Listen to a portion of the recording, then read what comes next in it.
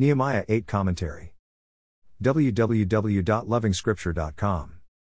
Chapter 8 is credited with one of the most famous poster statements in Christendom: "For the joy of the Lord is your strength."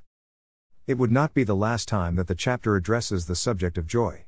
In verse 12, the scripture tells us that the people celebrated with great joy because they now understood the words that had been made known to them. Understanding the word of the Lord brings about great joy. And again, after they celebrated the Feast of Booths or temporal shelters, there was very great joy.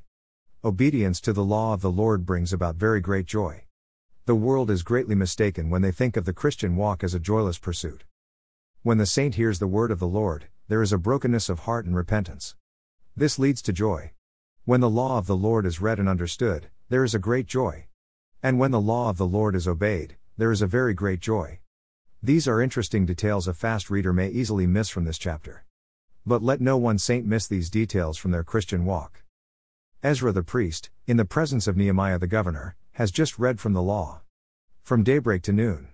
By this time, God's people must have heard large portions of the Torah. It should be interesting that the Lord leads them to focus on one feast, the Feast of Booths. The Feast of Booths, or shelters, or tabernacles, celebrated Israel's days in the wilderness when they lived in temporal shelters or tents. Is the Lord emphasizing the point that Israel was still in transit? The New Testament reader can see more from this feast. David had said, "We are foreigners and strangers in your sight, as were all our ancestors. Our days on earth are like a shadow, without hope."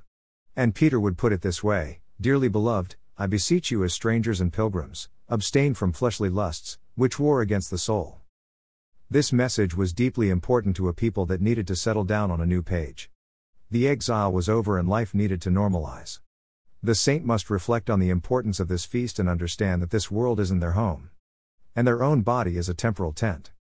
They are in transit to a permanent home that the Lord Jesus has prepared for them. More resources visit http://www.lovingscripture.com.